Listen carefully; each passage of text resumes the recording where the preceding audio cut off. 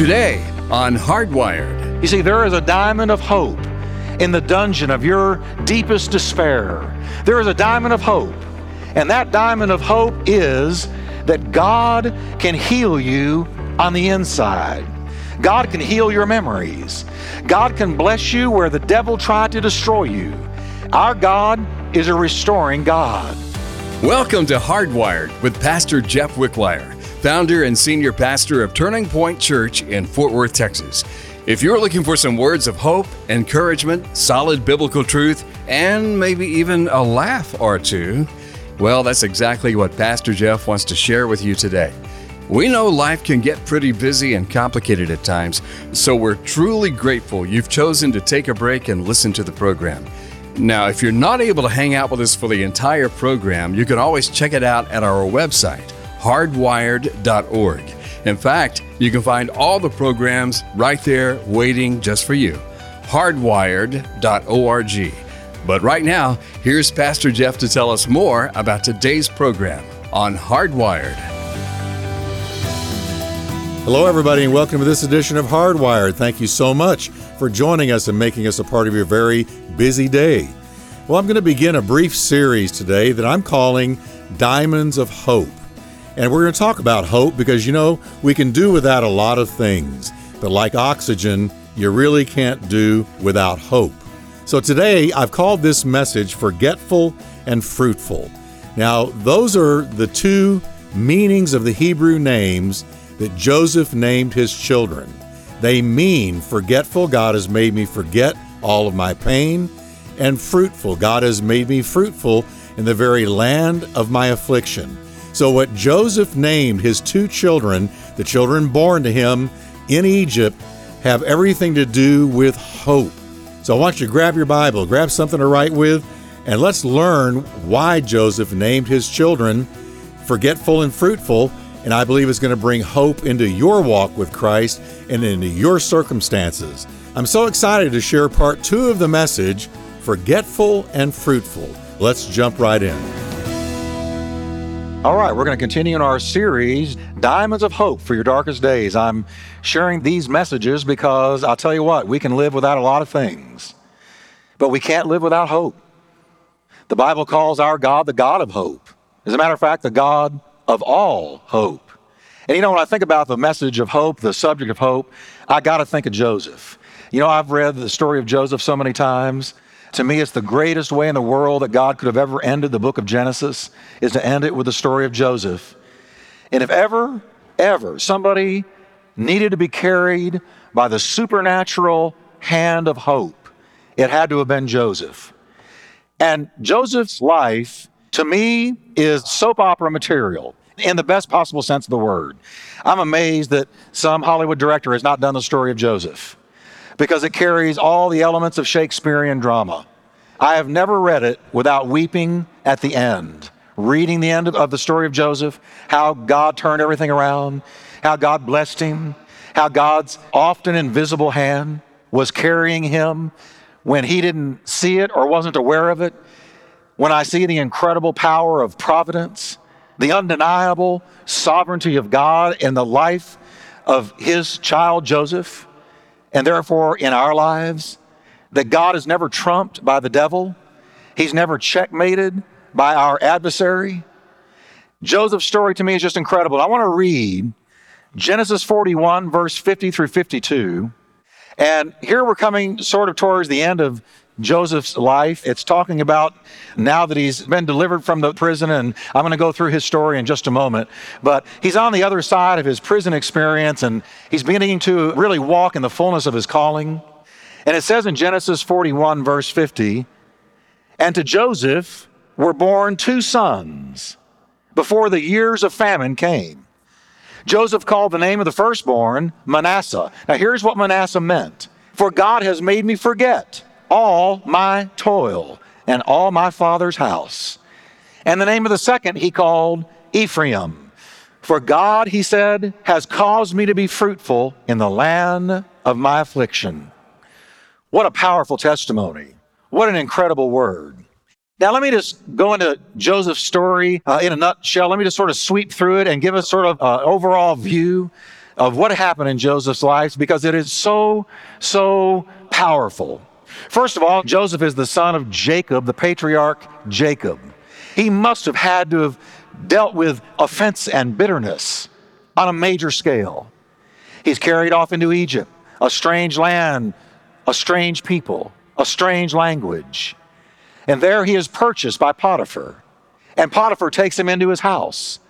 And before long, because of God's favor, that silver lining of grace and favor was on his life. And Potiphar saw that everything he touched turned to gold, that he was successful with everything that he did. And so Potiphar put him over his whole house. Well, the Bible says that Joseph was a handsome man. Potiphar had a wife, and the Bible says that she cast lustful eyes on him and began to try to seduce him. Joseph resisted her overtures over and over again. Finally, one day, he was in the house alone with her. She invited him to bed. He fled. As he was fleeing the room, she grabbed his garment. His garment came off and he ran. She took that garment, showed it to Potiphar, showed it to the guards of the house, and lied.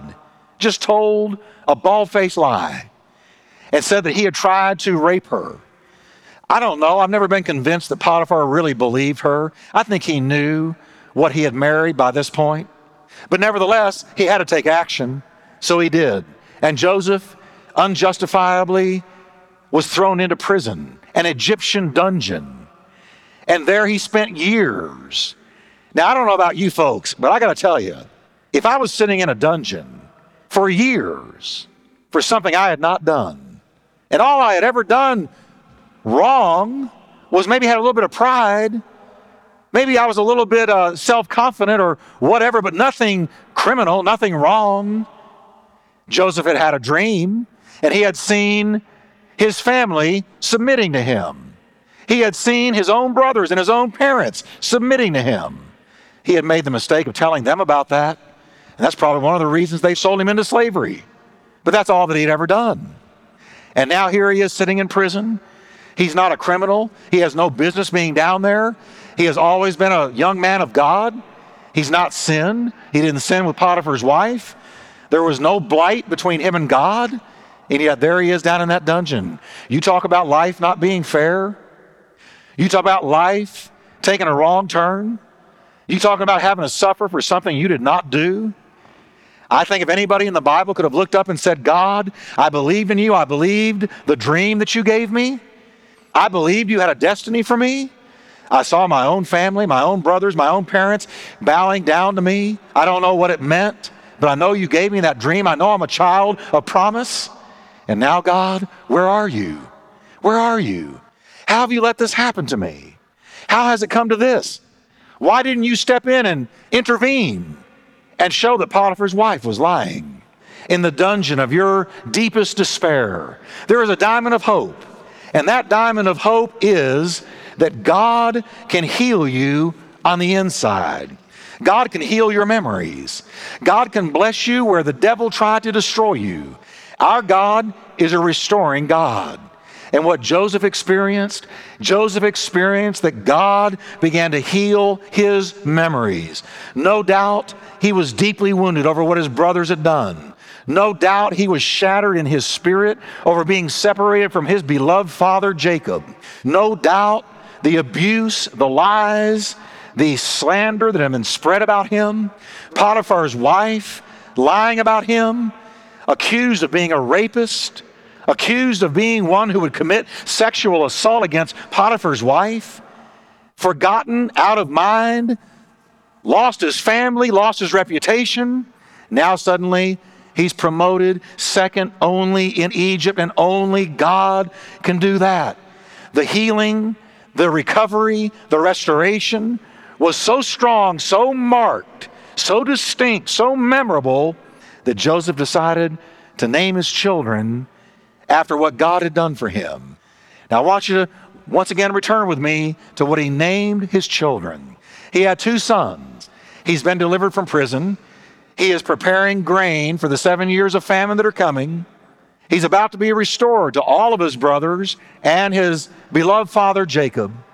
And now he says, when he looks at the first boy born to him, he says, the only thing I can name you, son, is Manasseh, which means making forgetful. For God has made me forget. God has made me forget all my toil and all my Father's house. You know, there's nothing that can sting you like a memory that just won't go away. And they usually come from a hurt. Somebody says something. Somebody does something. Something happens to you. Something unfair. Something cruel. You thought you were going to get that raise and you didn't. Somebody else got it and they hadn't worked as hard as you. Or perhaps when you were a child, the worst of the worst happened and you were abused sexually by a relative or a neighbor, someone you knew. And life has not been fair. And it's been a temptation for you to look up and say, God, I feel like I was born under a bad sign. I feel like I was born in a bad time. Unfair things have happened to me. What am I going to do? Where am I going to go? I'm hurting on the inside. I've got a cynical, pessimistic outlook on life because of what happened to me. But that did not happen to Joseph. I want you to notice that did not happen to Joseph. Joseph had every right in the world to be one of the most bitter men on the planet. But Joseph was not bitter. Joseph got better. He did not get bitter. He obviously forgave his brothers because when he was finally confronted with his brothers, and his brothers were afraid that now this powerful man, who also happened to be their brother Joseph, was going to kill them for what they had done to him. Yet the Bible says Joseph looked at them and said, no, what you intended for evil, God meant it for good. There's not a whisper of bitterness, not a whisper of resentment. He feeds them. He receives them. He takes care of them. He shelters them. It is a beautiful, beautiful picture of Jesus Christ himself, who prayed from the cross, Father, forgive them. They do not know what they do. No, Joseph was not branded by bitterness. He was not marked by resentment. He was not colored with black hatred. No. Pastor Jeff will be back in a moment, but first I want to share a couple of thoughts with you. Now, you may not be able to stay with us for the entire program, but don't worry. You can find the program at our website, hardwired.org, along with all of the programs from Pastor Jeff. Also, we regularly get emails and calls from listeners just like you who tell us how much the program means to them. But we would love to hear from you too. So let me encourage you to connect with us by calling 877-884-3111 or through the website, hardwired.org. That's hardwired.org. Or call 877-884-3111. And now let's get back to Pastor Jeff with the rest of today's program. The Bible says that God had done something in this young man. Forgetful. Come here, Forgetful. He named that first boy Forgetful. I can just picture him saying to him at night, come here, Forgetful. Sit on Daddy's lap. Let me tell you why I've named you Forgetful.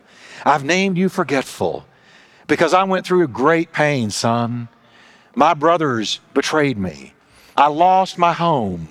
I was sold into slavery. And then I was put down in prison for something I didn't do. Son, I knew a lot of pain. I could have been a bitter man. I could have died, wilted and bitter. But God moved me to forgive. And God blessed me on such a level, son. He's done such a wonderful thing in me that I'm going to name you Forgetful. And here's why. Because God has made me forget all my toil and all my Father's house. Now, he didn't have some kind of divine amnesia. He remembered the events. He recalled being sold into slavery. But here's what he's saying. When I think about what was done to me, the memory has no more sting. The memory has no more sting. It doesn't sting me anymore. I don't feel pain. I don't feel that grief on the inside. It doesn't make my stomach tight. It doesn't rob me of sleep. It doesn't take away my appetite. When I think of what was done to me, there's no more pain. God has taken it away. Trials, heartbreaks, hurts, disappointments, and betrayals happen. Many are the afflictions of the righteous, the psalmist said, but the Lord delivers him out of them all. And I'm going to tell you something, folks. The reason that Joseph experienced healing, I'm convinced, is because he forgave. And he saw the bigger picture. He forgave and he saw the bigger picture. He realized that God had used his brother's evil intent to get him into Egypt. God didn't move his brothers to do it. That was their own hearts. But God being God, God being sovereign, God being providential, God took what they meant for evil and he Romans 8:28'd it. He turned it for the good. And Joseph saw, wow, God brought me to Egypt knowing what would happen to me, that I had the gift of interpreting dreams and it came from God. And Pharaoh would have these dreams. An earth-shattering famine was on the way. And God had anointed me and appointed me and called me and destined me to be promoted second only to Pharaoh. Not only so I could save all the people of Egypt from starvation, but so that I could save my 11 brothers and my father Jacob, because out of Israel is going to come the Messiah through whom all the nations of the earth are destined to be blessed. And I saved the embryonic Jewish race from extinction so that God's ultimate plan of sending Messiah would not be sabotaged. He forgave his brothers and he saw the bigger picture. And those two things delivered him. And God is there in your trial, your heartbreak, your hurt, your disappointment, your betrayal. And he takes the sting out. It reminds me of the story of the father and his little girl that are driving down the highway. And they're driving along and they got the windows down because it's a beautiful spring day. And all of a sudden into the car flies a big bee. And this bee begins to fly around in the front seat. And the little girl panics. Daddy, Daddy, the bee is going to sting us. And the dad said, honey, it's okay. The bee's not going to sting us. But the little girl could not have any peace. The bee kept flying around in front of them. Finally, to quell her fears, the father reached out and in one swoop grabbed the bee in his hand. The bee stung him. And then he opened his hand, threw the bee out the window, and he said, there now, baby, the bee is not going to sting us. I took the stinger out. And that's what Jesus did on the cross. He grabbed the devil and he took the sting of death and hell and the grave. And then at the resurrection, he opened his hand and he said, there, baby, he can't sting you anymore if you put your faith in me. But it goes further than just delivering us from hell. Jesus can reach into your innermost, into your heartbreaks, your trials, your disappointments, your betrayals, your hurts. And he can grab the same bee. He can take the stinger and he can remove the hurt from you. And that's what he had done with Joseph. He took extremely painful memories and he took the stinger out. And that's the diamond of hope in your darkest day, that he can actually heal your memories if you give them to him and say, Jesus, heal me. But then Joseph had a second child, and that second child was named Ephraim. And Ephraim means not just fruitful, but double fruitful. Ephraim means double fruitful. Boy, I like that. For God, he said, has caused me to be double fruitful in the land of my affliction. And this is, if I could call it this, the genius of Christianity. That what the enemy means for evil, God turns it for good. When the devil thinks he's got you, he not only loses you, but God double blesses you. God didn't move him to another place to bless him. No. God left him right there where Satan had tried to destroy him. God didn't need to move him. God makes you fruitful in the very place where the enemy tried to destroy you. And I believe he does this because he loves thumbing his nose at the devil. I believe God thumbs his nose at the devil. You look at where the devil tried to destroy you. Was it drugs? Was it alcohol? Was it illicit relationships? Was it some kind of abuse? Whatever it was, that's the land of your affliction. And what God does is God comes along and God touches that tragedy with his resurrection power. Here's Joseph. He's beginning to experience the healing of his memories. But God said, that's not enough. I don't just want you healed of your memories. I'm going to take you now, Joseph, and I'm going to promote you. I'm going to promote you second only to Pharaoh. I'm going to promote you where Potiphar's wife lied about you. I'm going to promote you in the very place where you were sold as a slave. I'm going to promote you in the very location your brothers sold you to destroy you. I'm going to doubly bless you, Joseph. I'm going to make you doubly fruitful. He doesn't just sustain you. God doesn't just kind of help you. He doesn't just hold your hand. God double blesses you. He is the God of the double blessing. I believe the stronger the attack, the stronger will be the blessing. For every attack Satan levels against God's people, God turns it around and doubly blesses them. This ought to be shouting ground. This ought to be exciting. This ought to move you. This ought to stir you that God is never defeated. God is never trumped by the devil. God is never checkmated by the adversary of our soul. But every time he tries to attack us, if we will give it to him, if we will forgive, if we will turn it over to him, if we'll give him time, if we will refuse to take vengeance into our own hands, God will bless us. And I can see Joseph now on the other side of prison, sitting second only to Pharaoh, in a beautiful home, a beautiful wife, 2 beautiful children. I can see him just sitting there and saying one night, come here, fruitful, come here, forgetful, sit on daddy's lap. When they were 3, when they were 5, when they were 7, as they grew up, every time he looked at them, he said, there's fruitful and there's forgetful, because God healed my memories of all the pain. And God made me doubly fruitful in the very land where Satan tried to destroy me.